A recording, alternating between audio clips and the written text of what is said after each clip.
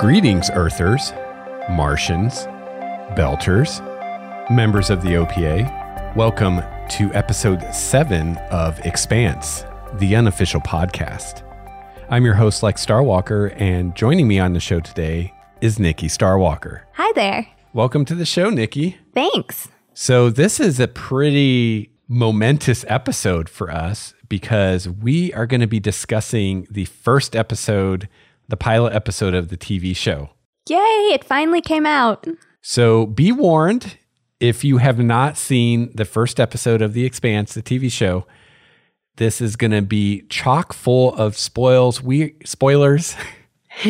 are going to spoil the shit out of the first episode. So if you have not seen it and you don't want to be spoiled, press stop now, come back after you've seen it, and listen to it then. This is your only warning. Yes, and there are quite a few places that you can see it now. It's up on YouTube, on Sci-Fi's YouTube channel. It's also on the Expanse website on sci-fi.com. And we'll have links. And if I can, I will actually embed the video in the show notes. I don't know. It just depends how Sci-Fi set it up on YouTube, if it will let me do that or not. But if it will, I will just embed it right in the show notes. Otherwise, we'll have links at the very least to the Sci-Fi channel, YouTube, and also Space for people in Canada. I just saw online today that it's on Space's website now, so people in Canada can watch it. I know I've heard from one or two people in Germany who have said that they can't watch it. There's some kind of regional thing going on with YouTube where they aren't able to watch it. So I haven't heard anything confirmed anywhere of a place for sure that you can see it in Germany if you're in Germany. I have heard people say that you can watch it on YouTube from Germany using a proxy. So if you know how to do that, then go for it. I don't really know how to do it to tell you how to do it. But December 14th, everybody's going to see it. Yeah. So definitely look around. It's also on Xbox, PlayStation, supposedly. I haven't confirmed that personally, but that's what we've been told. Hulu, Amazon. So hopefully if you're not in the US or Canada, you can find somewhere that you can watch it. And if you are in Germany and you're listening to this and you did find somewhere that you could watch it, if you could let us know, expansepodcast@gmail.com, we'll happily spread the word. But as of right now, I don't have anything confirmed for Germany, unfortunately. Okay. So before we get into completely spoiling the first episode and talking all about it, as far as announcements, I just want to quickly thank and give a shout out to Fizzle032 from the US of A, who gave us a 5-star review on iTunes. Fizzle032 said, "A great show. Thank you for taking the time to put this together." Yay, go Fizzle. Yeah, so you are welcome. We're very happy to do it. Thank you for reviewing the show on iTunes. Really appreciate it. Fuck yeah. Well, there goes the PG-13 rating we were shooting for. Just kidding. So corrections and retractions, I've got nothing. You got anything, Nikki? Anybody call us on any of our bullshit in the last week? No. Yay. Maybe my reread is paying off. Yes, I think it likely is. Well, luckily now that the show has started, well, I guess we have to wait a few weeks for the next episode, but now that the show has started, we can talk more about the show and less about the books, and we'll have less retractions, if only for that. But I'm still going strong on Leviathan Wakes. Let's see, where am I at? I've got the book right here. I might as well tell you. I'm on chapter 12. Oh, okay. Page 123. There you go. So I'm well beyond where we've gotten to in the show. Okay. All right, so that's all the business. We can quit hemming and hawing around and get to the meat of this episode, which is talking about the first episode of the TV show. Nikki and I, along with a lot of you, I'm sure, watched it the other night on the 23rd at 9:01 our time here in the great city of Seattle. And we just got done watching it again just to make sure it's nice and fresh in our mind for the podcast. Yep. So, Nikki, let's start off with you. What'd you think of the first episode? Did it suck or not? Definitely not. Whatever is on the opposite side of the spectrum from suck, that's what it was. Right.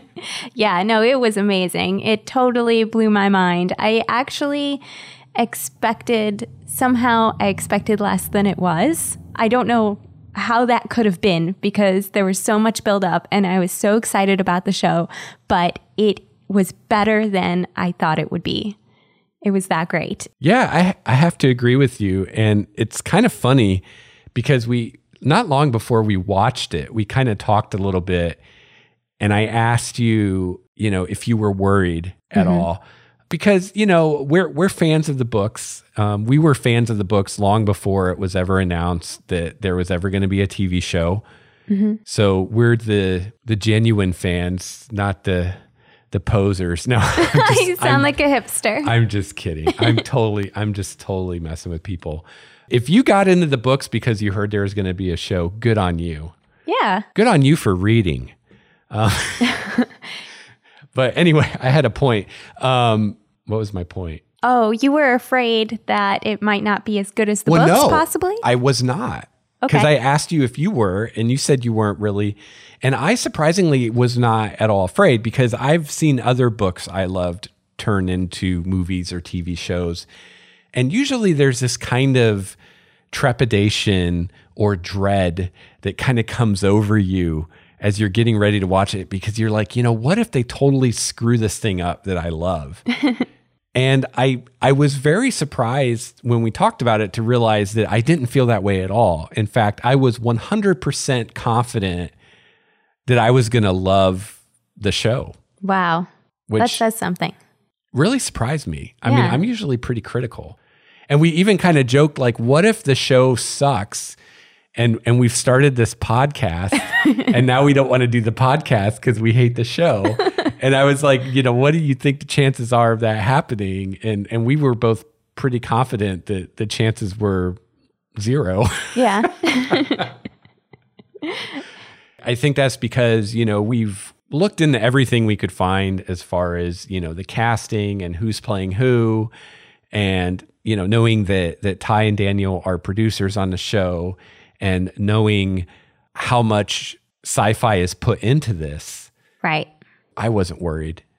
And just knowing how happy James S.A. Corey is with everything from the casting to the writing to the effects. I mean, everything I've seen from both of them online has just been, they're tickled pink with everything. So if the authors are happy, who am I to judge as a humble reader?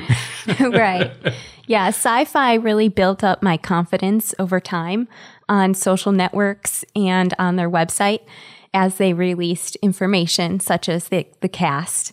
When I see that cast, I have certain expectations if I know their past. And I know we've reviewed a few people on this podcast and I'm familiar with everyone now. So I was excited and confident that it would be really good. I have to confess, when I first heard that they were making it into a TV show, my first question, I think, was, what network is it going to be on? Really hoping that the answer would be HBO. Yeah. Or maybe Showtime. And the answer was Sci-Fi. And at that moment, I was worried. I'm like, this is the network that brought us Mansquito and Sharknado. Oh, yeah. That seems to have forgotten what sci-fi even is. But then I started to educate myself. That was a completely ignorant opinion. And I started to educate myself. And from minute one of actually learning what was going on, I wasn't worried. Like many things, it's hard to be scared of something if you learn a lot about it. Yes. Education is the enemy of fear. That's right. So what'd you think of episode 1, Nikki? Oh, it was excellent. The special effects surprised me. They were so above and beyond what I expected. We spent a lot of time in space, and not just in the spaceships, but actually floating in space, looking at ships and watching effects from the outside. And I feel like that's a very costly thing to do on television, to have all those scenes. And so that was unexpected and really awesome. It's funny that you bring that up because I didn't actually think about that, but you're right. We spend a lot of time looking at the Canterbury, looking at the night, looking at the scopuli. And I didn't even realize it until you said it, how much of that time we spent, because every time there was something happening. They didn't make the mistake of Star Trek, the motion picture of, we're going to spend 10 minutes panning around the Canterbury as it cruises through space and nothing is happening. And we're going to play this swelling, majestic music. And back in whenever Star Trek, the motion picture was made, I mean, maybe that went over well. I really don't know. I mean, that was before my time, but it didn't age well. Like watching that movie now, it's like, oh my God, will you have something happen? Yes, the Enterprise is beautiful. We get it. We got it in the first 30 seconds. We didn't need 10 minutes. And yeah, they showed us that. And I think the big kind of star of the show as far as the effects was the Canterbury for me. Oh, yeah. And just showing the size and mass of that ship. But yet they spent the perfect amount of time, I felt like. Right. It was enough to really like impress on you like what a marvel of engineering this thing was, but not a second past that, not anywhere near to the point where you're starting to be like, okay, I'm ready for something else. Yeah, you were never bored. No, not at all.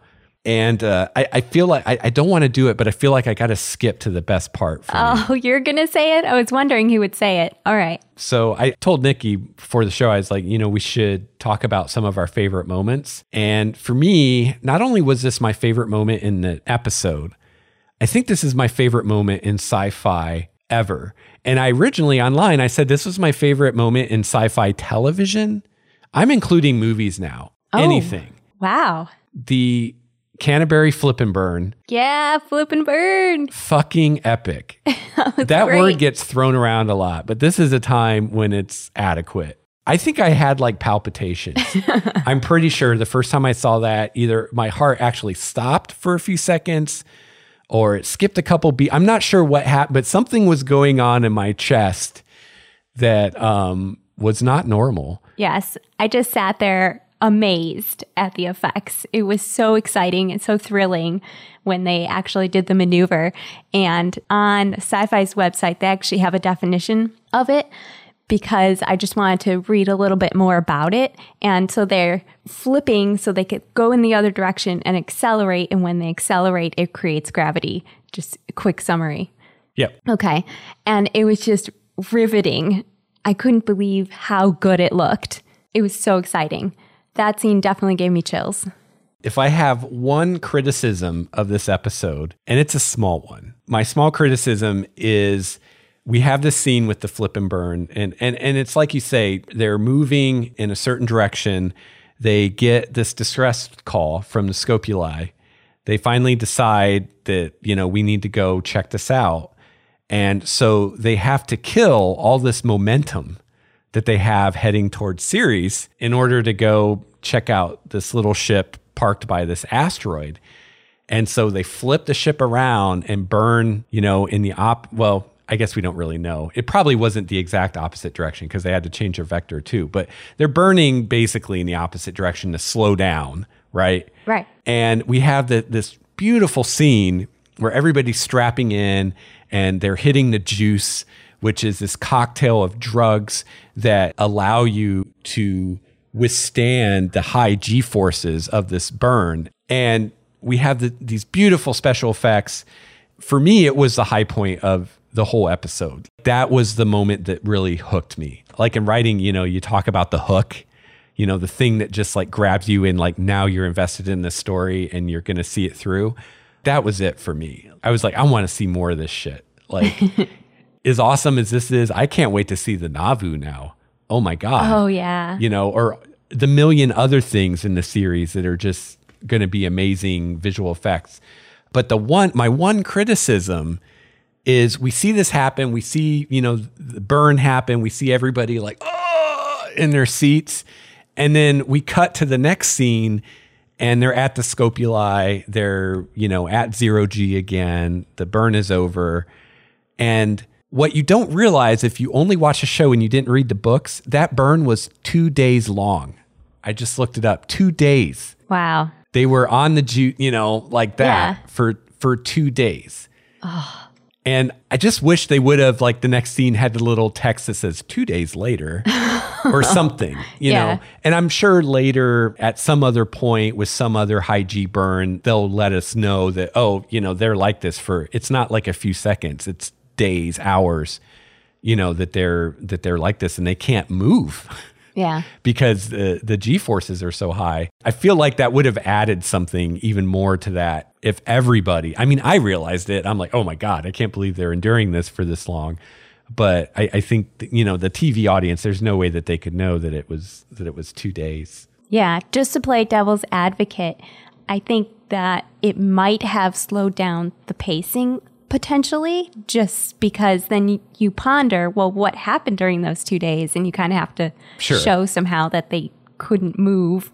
Sure. And I'm sure that there's very good reasons, you know, that they chose to do it that way. But as someone that read the books, I'm just like, oh, I wish everybody could realize that this was going on for 2 days. Right. And because if you don't know anything else, just looking at what is in the show, you could easily think, oh, that burn was like 30 seconds long or something. Like what we saw, that's all there was. You know, and that's something I think that trips people up a lot with TV and movies. And it's something as like a viewer that you have to always keep in mind that you aren't seeing everything that happens. And when there's a cut, you don't really know unless they tell you how much time transpired from one cut to another. And sometimes I've seen with other shows or movies or whatever, confusion in people because people tend to assume that what they see is all there is. Or that, you know, they saw the whole scene. And it's like, well, no, there may have been more after the cut that you didn't see that happened. Right. So you got to keep that in mind. Right. Life keeps moving. That's right. Well, if I may jump in, the second scene that gave me chills was when Julie walks into the engineering bay. Okay. And sees what she sees. And I won't go into detail, but I mean, it's hard to explain without talking about the book. Right. But it is so cool, and she screams, and it just like, I shivered. It was a wonderful scene. Well, I think we can maybe describe it a little better because you may not be sure what you were seeing. So you were seeing the engine core, which is a fusion reactor of some kind. And there's like this mass of something, you don't know what, around it. And coming out of that is part of a person who seems to be in agony. And there's something really weird going on with this person. I mean, first of all, they're part of this, whatever it is. And second of all, there's like you see their hand flailing out and there's like these things coming out of their hand. Yeah. So there's something really bizarre going on. And if you were like, whoa, that's fucked up. What's up with that? You weren't imagining things that was fucked up. And we will find out later what was up with that. Yeah. But that was the point for me in the show where I said, I'm committed and I'm glued to this show. And I can't wait to see more. All right. You're right. Okay. So I said the flip and burn was the moment that hooked me. That was like the emotional high for me for the show. I mean, I was hooked by the title sequence, honestly. Oh, you liked it? Yeah. It's funny because they released that earlier and we watched it and I was kind of like, that's okay. I mean, I don't have anything bad to say about it. It's fine. Right. But it wasn't like, oh my God, that was the most amazing thing I've ever seen. But seeing it as part of the show, even it's the exact same thing. And at that point, we hadn't seen anything else. So it shouldn't be any different, right? But I don't know. I guess psychologically, it's different watching it as just like, here's this thing I'm watching, as opposed to this is introducing me to this new show I'm going to watch. And I felt like the title, it totally grabbed me. The one image from it that really sticks out in my mind is when we see Jupiter. And I mean, Jupiter is beautiful, right? I mean, I don't know. Maybe I'm weird. I think Jupiter is beautiful. I think it's one of the most beautiful things in our solar system. And to see it like just huge on the screen, it just, I don't know. Something about that title sequence, it shows you the scope of the story, even before you know anything about it, because we're seeing Jupiter, we're seeing Saturn, we're seeing Earth, you know, and these are all places that the story goes. And it also, I feel like it shows how small we are. Right. even the Canterbury in all its glory, its massive behemoth glory compared to Jupiter is like not even a drop of spit in a bucket. It's nothing. There's a phrase for you. My favorite scene from the intro was the people walking on Mars. Yeah, that was cool. You felt like maybe it was one of the first times the humans are on Mars. Yeah. And that was pretty neat. All right. So I feel like I keep sidetracking you. What else did you like about the show, Nikki? I know you got a whole bunch of notes over there. What else you got? Well, Miller's one of the first characters that we're introduced to. Yes. I was surprised that he wasn't as likable as he is in the book. And it's a good thing. I don't think his character should be immediately somebody that you can connect with. He needs to be a little bit more mysterious, a little bit more complex. And I loved the scene where he's sitting in the office with his boss and he's wiping blood off his shoe. It just kind of says so much. Yeah. A, that there's so much violence on Ceres. Yeah. And B, that he just kind of walks in it all the time. And it's just kind of an afterthought, just wiping the blood off the shoe. Speaking of Ceres, we'll have a link in the show notes, but on Sci-Fi's website, they have an interactive map of the solar system. And it's really cool. And I think it's going to be very valuable to you as you watch this show going forward, because you can see the solar system and you can kind of see where everything is in relation to each other. And then you can zoom in on things. So you can zoom in on Ceres and it tells you about Ceres. It shows you close up what it looks like. You can move around it and stuff. And then around that, it will have characters that are associated with that place. So I think that's where you can find out more about Miller and stuff. And so you can explore Mars and Earth and I think Ida, or maybe not Ida, because I just saw something about an asteroid today from NASA. I might be thinking of that. But anyway, all the major places that are settings in the story, you can kind of explore and learn more about them and just kind of see where they are in relationship. And I think that's really important. In epic fantasy, we often talk about like the importance of the map. Right. So like Lord of the Rings, if you're reading The Fellowship of the Ring, at the very beginning of the book, there's a map and you can kind of, as you go through the story, you can track their progress across the map. And I think with something like this, it's just as important because, some of us may be like me and be total astronomy nerds and we know what Ceres is and we know what Europa is and all this stuff, but not everybody does, or you may have kind of a vague sense of what it is, but you don't really know where it is in relation to everything else in the solar system. And it's just visually, it's very impressive and beautiful and cool. James S.A. Corey, of course, had to point out on Twitter that in the actual Expanse, the asteroid belt is not nearly as cluttered as it looks like on the visual depiction on the website. Oh, okay. Well, it's at a really small scale. So right. I just surprised because he pointed that out. That's kind of interesting. Yeah. So speaking of that, a couple things before we get into more of what Nikki liked about the show. We've discussed quite a bit on this show in past episodes about wondering how the Belters would be portrayed. Oh, yeah. And Ty Frank wrote a really good article like months ago about this that Nikki just found like the other day that explains exactly what they're going to do with that and what the reasoning is. And in a nutshell, we will see some Belters that are as described in the book. In the first episode, we see one in the Belter that's being tortured by just being subjected to Earth's gravity, which was a really cool scene. Yeah. But not all the Belters are going to look like that. And the simplest reason why is because if they limited their casting for Belters to people that were, say, 6'2", it's actually a very, very small percentage of actors. Especially for women. Yes. And, kind of what we've said on the show before, that, when you're casting, there's a lot of variables to consider. There's a lot of things you want to think about, and acting chops and what's the word? Synergy, not synergy. Presence? The way the actors interact. Chemistry among the actors is way more important than how tall they are.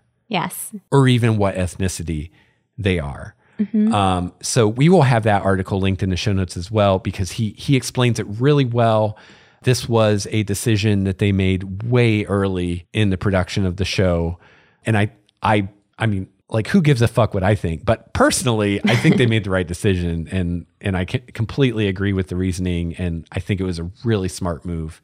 So they are going to, convey that, by having some belters that are like that, like the one that we saw in the first episode.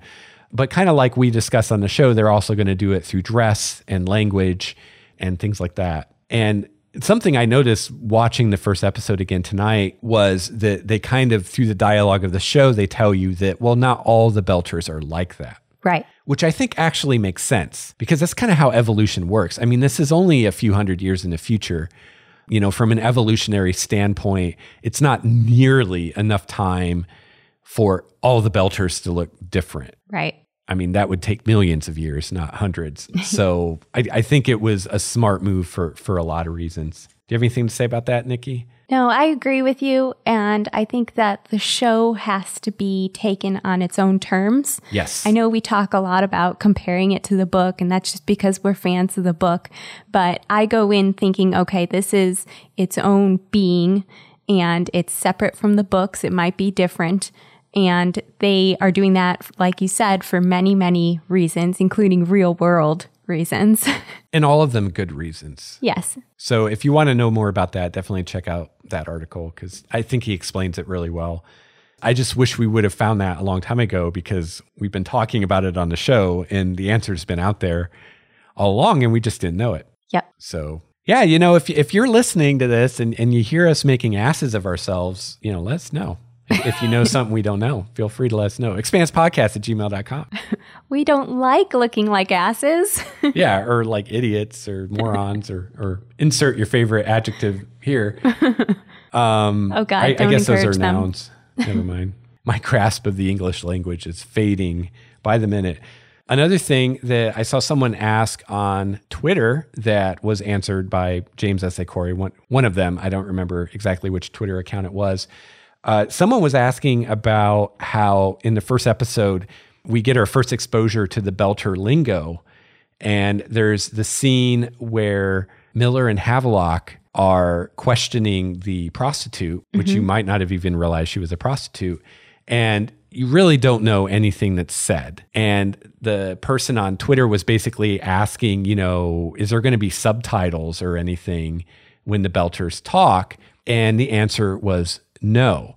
Anytime what's being said is really important for you as the viewer to know or understand, it will be presented in a way that you can figure it out. For instance, in that scene that you're talking about, Miller's partner, Havelock, who's played by Jay Hernandez on the show, he asks Miller what was said, I believe. Right. And actually that scene is exactly as it was in the book. And when you're reading it in the book, you're pretty much as clueless as you were on the show as to what was being said. I mean, a little bit less because you can kind of unpack it a little bit more because you can sit there and stare at it. But basically what they said is, sometimes the point is to make the viewer feel like an outsider. And if you think about that scene, what was happening is we're kind of getting a look at what Havelock is going through. And for a moment, it's like we're him and we're just as confused about what's going on as he is. And that was done intentionally to kind of convey what he's going through. And I think it was very artfully done. So if you're a little mystified by that, you were supposed to be. Yeah. And you weren't supposed to really understand exactly what was being said, just the gist, which you probably did through body language. So don't stress about that when that stuff happens. It's as intended.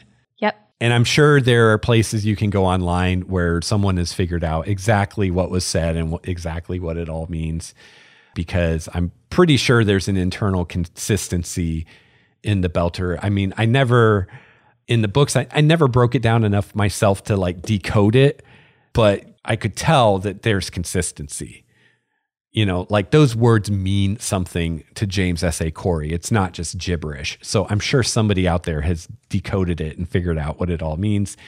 And if you find that, let me know. I'd love to check it out, but I haven't looked myself. So I guess I'll talk about some things I really liked. Please do. So I took some notes the second time we watched just so that I could remember. I already talked about the flip and burn. I had to jump to that because that was that won the prize for me, definitely.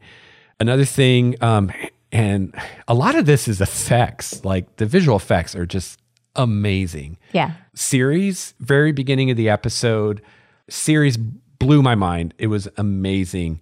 I love the fake sky, how they pulled that off. That was one of the many things that, waiting for the show, especially when I was rereading Leviathan Wakes and it was describing how it has this fake blue sky that's supposed to look like Earth. Right. Actually, that part in the book we're in Miller's head. And like Miller doesn't know if that's really this color of Earth sky or not. And, he's thinking that Havelock had told him that it was the right color. But, he had to take his word for it because he's never seen Earth sky before. Yeah. So I was curious, how or if they would pull that off. And it was awesome. And it was really cool how they showed the stark difference between that part of the station that's the more kind of upper class part versus like the docks where a lot of the Belters were, where it was very dingy and dirty and grimy and all of that. That was super cool. I got to say, and I think Nikki might be able to help me out here. I was very surprised and very excited and happy to see an actor I really like in the show that I did not know was going to be in the show. I just know him as Death from Supernatural. Do you know his name? Yes, it's Julian Richings. I love this man. Yes, I get so excited. I know I've said that word 5 times now, but I do. I think he's an excellent actor, and the characters that he portrays are always interesting. Yes. And in this, he plays the gentleman who's responsible for keeping the air clean in a certain area. Ceres. Yeah, okay. In a certain area. Yeah. Okay. And I don't think we got the name of his character. I don't think so. Okay. But you see kind of how Miller lays down the law there in the way that he treats this character. Yeah, and that was really interesting. And I guess this is something me and Nikki need to discuss at some point. But I'm thinking as this show goes forward, we'll probably talk less and less about the books because more and more of you are going to be more interested in the show and maybe never read the books. And hearing us go on about the books could get tiresome if you haven't read them. Mm-hmm. But this is interesting because, and I would have never known this if I hadn't just started rereading Leviathan Wakes, but that whole scene is actually mentioned in the book, but it happens, quote, off camera in the book. Miller is just thinking about it.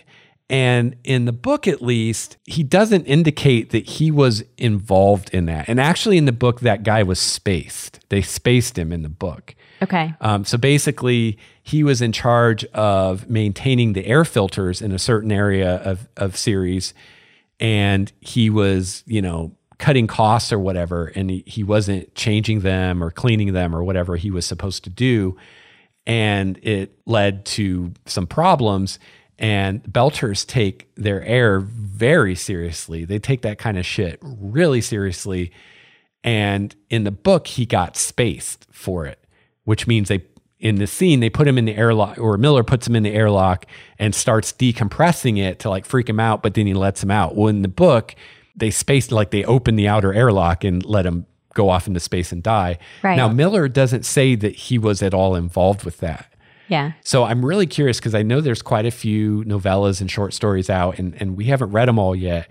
And I'm really curious if one of those maybe involves that and we find out in the short story that Miller really was involved, or if that's something that they changed or added for the show, or if maybe James S.A. Corey always knew that Miller was involved, but had never divulged that in print before now. I don't know. Yeah, that would be cool. But I thought it was really cool that we got to see that. And I guess I'm going a little out of order, but another thing I really thought was cool, basically in a nutshell, I'm amazed how true it was to the book, almost scene to scene. And the dialogue, so much of the dialogue was word for word exactly the same as in the book. And again, I wouldn't know this if I hadn't just read it like a week ago, but word for word, so much of it was the same, which I think is a huge kudos to James S.A. Corey's dialogue writing, that it survived translation into a new medium, like word for word. Yeah, that's amazing. And I think supports the theory that I've heard some people say that James S.A. Corey maybe wrote this from the beginning, if not with the intention of trying to see it in a visual medium, at least trying to think that way. Yes, when I read it, that's how I felt. From the very beginning, the first book, it read like I was watching a movie or watching a TV show. And I think that was really smart, even if it wasn't a thing of, oh, we want to see this on the big screen one day, just to write that way, because that's what we're all used to now. But most of us now in this day and age are much more familiar with movies and TV shows than we are with books. And so I think in the future, we're going to see more and more books written in that way because it's just what we're used to. It's the way we're used to consuming our media. A lot of it's exactly the same, but they did make some changes. And every change I saw, to me at least, it was immediately apparent why they did it that way. And it was always like a really good move. So one of those changes is we see, I think it's one of the first scenes or the first scene in the show, we see one of the workers on the Canterbury lose his arm to a big chunk of ice. Right. In the book, that happened, quote unquote, off camera. We see the aftermath, the scene where Shed is, evaluating him for his new arm. That scene was in the book, but it actually doesn't show, the accident happening. But in the TV show, we see the accident happen, and it was brilliant. And it was so smart to do it that way because right away it conveys like, this is dangerous stuff these guys are doing. Like the slightest thing goes wrong and you're dead or worse. Yeah. And again, I think it's unusual because a lot of times when I see a book converted to the screen, they are taking out scenes like that. Right. Scenes that would require special effects and require a lot of interesting camera work. And it was a very effective scene because they're playing this upbeat music that felt kind of world music-ish, which was very appropriate for the show. And then all of a sudden this potential tragedy happens. And then the next scene, when you see him getting checked out by Shed, you learn, okay, he's going to get a new arm. And in the scene, he wants an arm made by belters, which also says a lot about the world. So you do learn a lot about things just from this one incident. Yep. Yeah. So there were a few things like that they changed. Again, I'm not going to really go into that because if you've read the books, then you know what they changed and you can probably figure out why just as well as I could. And if you didn't read the books, you don't care. So so we'll move on. Another thing, I guess, while I'm still on this topic that surprised me a little, I guess, is I don't want to say the pacing because the pacing was perfect, but the speed with which they are moving through the story. I wanted to actually check, and I forgot to check. I wanted to see how many chapters of the book they actually covered in the first episode. Without checking, I'm guessing maybe 4, like 2 Holden and 2 Miller chapters, it seemed like. And they even did the cuts about the same, it seemed like, from one to the other. Okay. But I think if you would have asked me, I would have expected them to be moving through the story more quickly. I would have expected more to have happened in the first episode than what happened. I didn't look, at this point, I really don't have a feel of, are we going to get through the first book in the first 10 episodes in the first season or not? Like, I have no idea at this point. But just from experiencing the story, I really like that they're kind of taking their time with it, at least here in the beginning. They didn't power through, let's get through the first third of the book in the first episode, or, they're really taking their time. They're letting us get to know the characters, and they're really letting the tension build, which I think is super smart. And I'm not going to say it on the show because I don't want to spoil anything, but I've theorized to Nikki where I think the first season will end, because I think it's a safe guess that it will end on a cliffhanger. And I think I know which cliffhanger it's going to end on. Okay. So we'll see. Okay. Do you have any other favorite moments that you want to talk about? Oh, yeah. I've got more. They're just little things, like little details that I think are really cool. Like I love the crack on the screen of Miller's PDA. Yes, that was great. Which I don't remember ever in the book them saying that there was a crack. Maybe they did, maybe they didn't. It doesn't matter. But it just like it further characterizes him, right? This kind of down and out detective. He's got this beat up PDA with a crack on the screen, and you know, for whatever reason, he can't or won't get a new one, or just hasn't gotten around to it, which is probably the case. Right. One of my favorite moments, and I just got to say, because I'm probably not going to remember or have time to mention everyone, and I feel really bad about that, because I just want to say, I think every actor nailed it. Every single one just nailed. Like I could not have wished for better performances from anybody, even like supporting characters, like the woman that plays the comm officer on the Canterbury. I don't even remember her name. Yeah. I mean, she was great. Yeah. I was like, man, I wish we could see more of her, because she was great.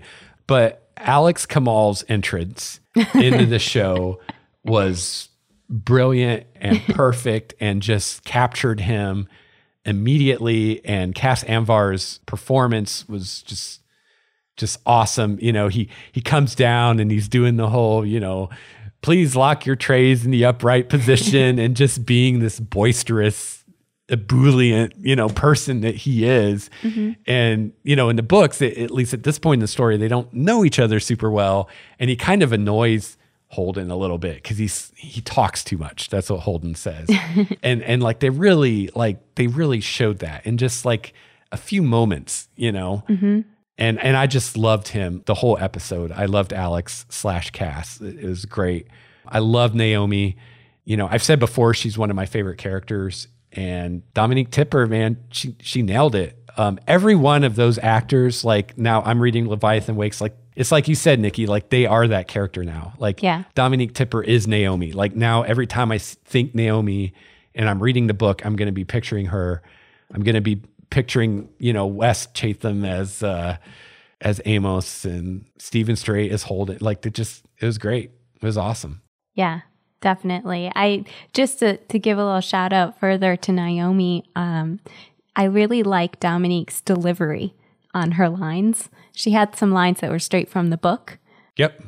Yeah, she did. Yeah, it was just perfect. Yep. Yeah. Another part I noticed that I thought was pretty cool, and is kind of, again, showing us some characters and I think in a way foreshadowing things to come, is you notice that Holden tells Naomi that he was the one that logged a distress call.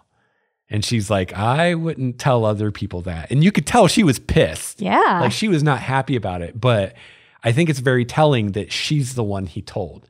And I thought that was cool. And to me, that's foreshadowing, because, you know, and we talked about, I think when we talked about Naomi Nagata, when we talked about Dominique Tipper on a previous episode, how, you know, he really confides in her. And she's kind of, when he's not sure what to do, she's the one that he goes to. And we see the very beginnings of that in this episode, which I thought was really cool.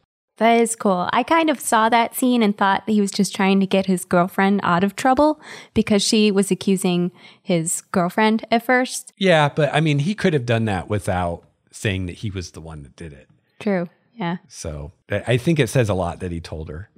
So we'll see as things develop further. So one thing I'm curious about, you know, they added a couple characters, like the XO of the Canterbury, played by Jonathan Banks, was not in the book.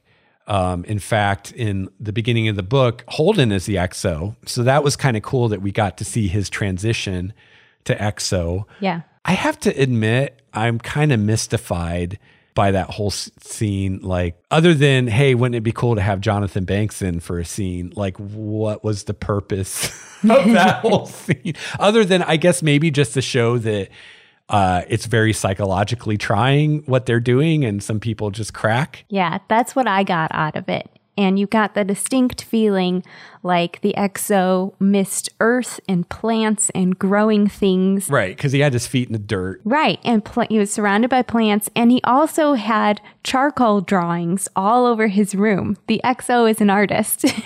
Wow. Well, arguable, but yeah, it was really kind of a cool scene. Something that they added, another character that I think they added, I don't know. Maybe she was in the book. I don't know.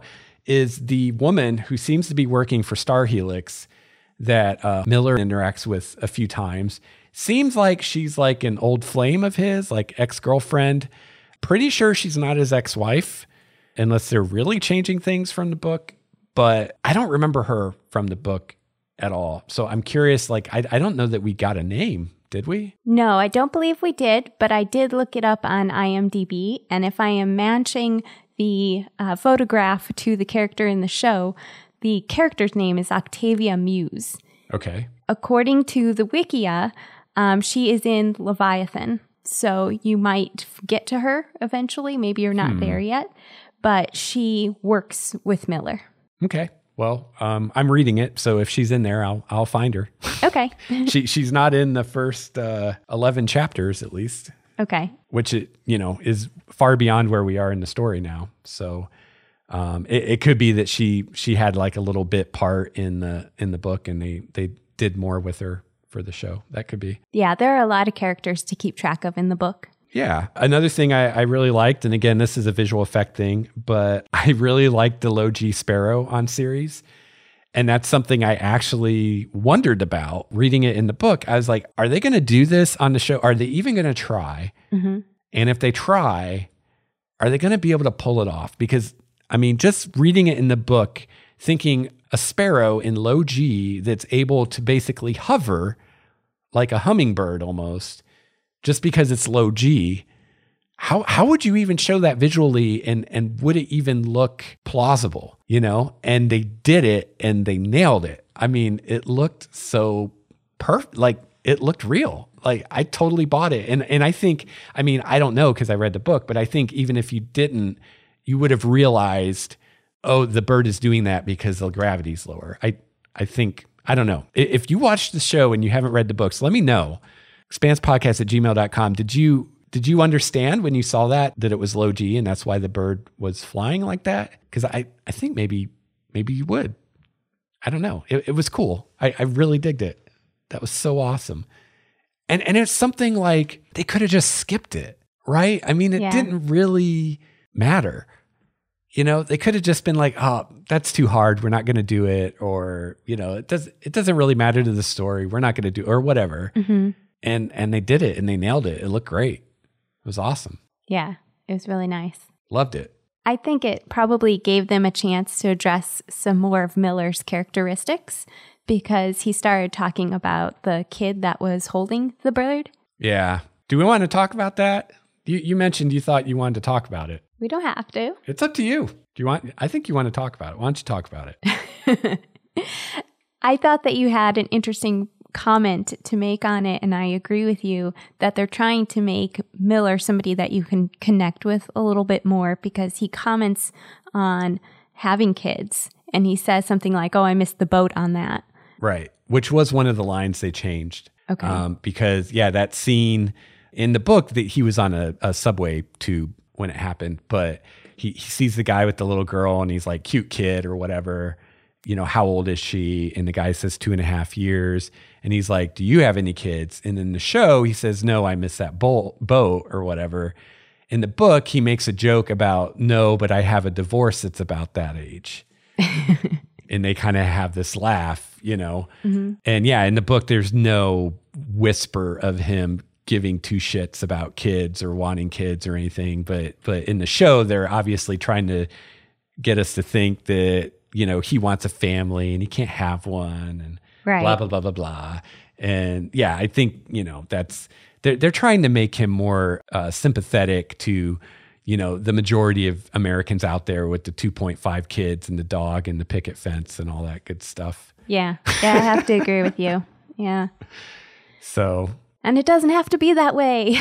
You don't have to have kids. I just hope they don't sissify him too much because it's like, really? He's going to be crying in his beer because he doesn't have kids? Like, who does that? Who's like, I'm so sad I don't have kids. There are many that really want them, but I'm not one of them, so I can't speculate. No, I'm very happy with my life decisions. Probably wouldn't be doing this podcast if we had kids.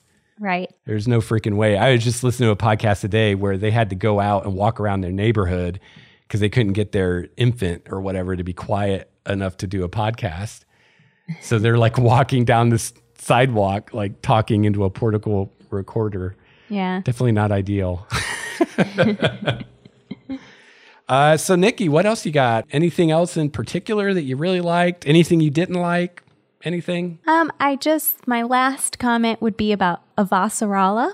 Yeah. Her character was spot on what I pictured in the novels.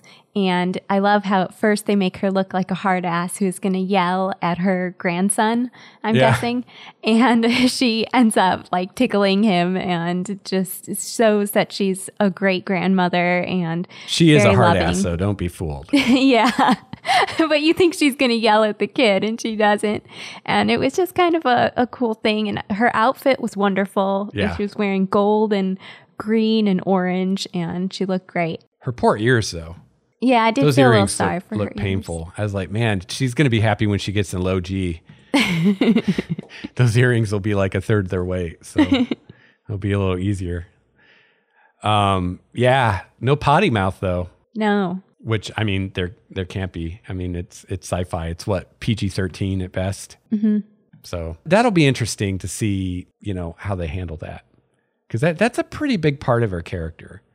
But, I mean, it's kind of like, like we were talking before about Amos and how, you don't have to be 7 feet tall to be intimidating.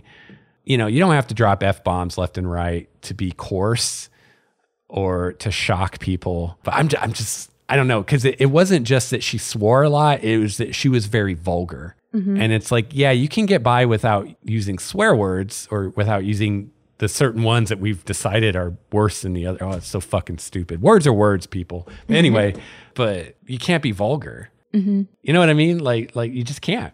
Yeah. She can't do it. Like, or if she is, it's like, grade school vulgarity. Well, actually, no, grade schoolers are more vulgar than what you can be on sci-fi. So yeah. Or at least I was when I was in grade school, and I'm sure it's even worse now. So that was a long time ago. That was before they spun up series to a third G or whatever it is. Nikki's looking at me mystified. It's a bad joke and people don't even get it. All right. Someone out there laughed, hopefully. And they're just as much of a nerd as I am. All right, nerd. Nerd! Do you have any last thoughts on the show? You know what? I meant to write down something critical because I don't want to sound like I'm just a fanboy gushing about how perfect everything is, but I forgot to write anything. Honestly, about the most critical thing I could say is I feel like the little intro at the beginning that you have to read was a little long, but it kind of had to be. Yeah, it had to be there. I think if they could have had James Earl Jones read it to us, that would have made it better for helped. You. Okay. Or it could have been. I mean, they could have had Avasarala read it to us. Sure. They have some people with some good voices on that show. Oh, yeah. And it's funny because if you go on Sci-Fi's website, they have that same thing and they have someone reading it. So if you don't want to read that, if you want someone to read it to you, you can go on Sci-Fi's website and it's called like Future History. Okay. I think. And it goes into more detail and it has some visuals and it's actually like, you should definitely check that out. I'll link that too. That's really cool. I wonder if they'll do that. That's probably a first episode thing only, don't you think? Yeah, I would guess that. But I mean, it's like in a perfect world that would have been shorter. But if they would have already, like I saw someone on Twitter that watched it on my recommendation said that they have a lot of questions because I don't think they read the books. Mm-hmm. So it's like, well, if they hadn't done that, people would have even more questions. Like, and the main one would be, what the hell is going on? Yeah. Exactly. Oh, that reminds me, the very beginning. So I guess actually now that I think about it, so the first scene was on Ceres, right? Yeah. And so that first scene, they have the OPA guy. I assume he's OPA. I guess we don't know for sure. But some belter is like giving a speech, like riling up the belters about the injustices that they're suffering at the hands of Mars and Earth. And that's kind of the narration that you're hearing at the very beginning as they're showing you Ceres. And I thought that was very artfully done because that was quite a bit of exposition right there, kind of explaining to us what's going on and done in a way that was very inobtrusive and fit. and you're not sitting there being like, oh God, they're just going to like exposit to me for 10 minutes. Expose me? No, wait. You know what I'm trying to say. It felt like everything in the show had a purpose. Yeah. Every scene except for Holden and the match. I don't know if we want to get into that though. Yeah, that's funny. Because we both, when we watched that, we were like, what? Yeah. Because I'm pretty sure that wasn't in the book. And we're like, what on earth is he doing? And someone on our Google Plus group was like, asked him, like, what's up with that? Does anybody know what's up with that? So my first thought was, well, maybe there's something in a match head that would make coffee taste better. And I'm pretty sure, there's sulfur in match head. So I actually Googled, and I actually found on Mythbusters site a little article. I think it was by Adam Savage about they were doing something with matches, but found out that a match head, the active ingredients are sulfur, potassium chlorate, and phosphate or something. Okay. Anyway, and then I looked and found out that sulfur is in coffee. It's in quite a few dietary things, but it's in there's sulfur in coffee. Mm-hmm. So I actually tweeted at James S.A. Corey and was like, what's the deal with this? Is it because shitty space coffee doesn't have any sulfur in it? And all he would say is that he must think it makes it taste better. And that's all he said, which I thought he was just being cheeky because James S.A. Corey likes to be cheeky. But you thought that maybe it's something that they will explain later and he didn't want to spoil it, which I think makes sense. I do, yeah. But my theory right now is, later, no spoilers, but later, Holden finally gets some good coffee and he makes a big deal of it. Holden loves his coffee.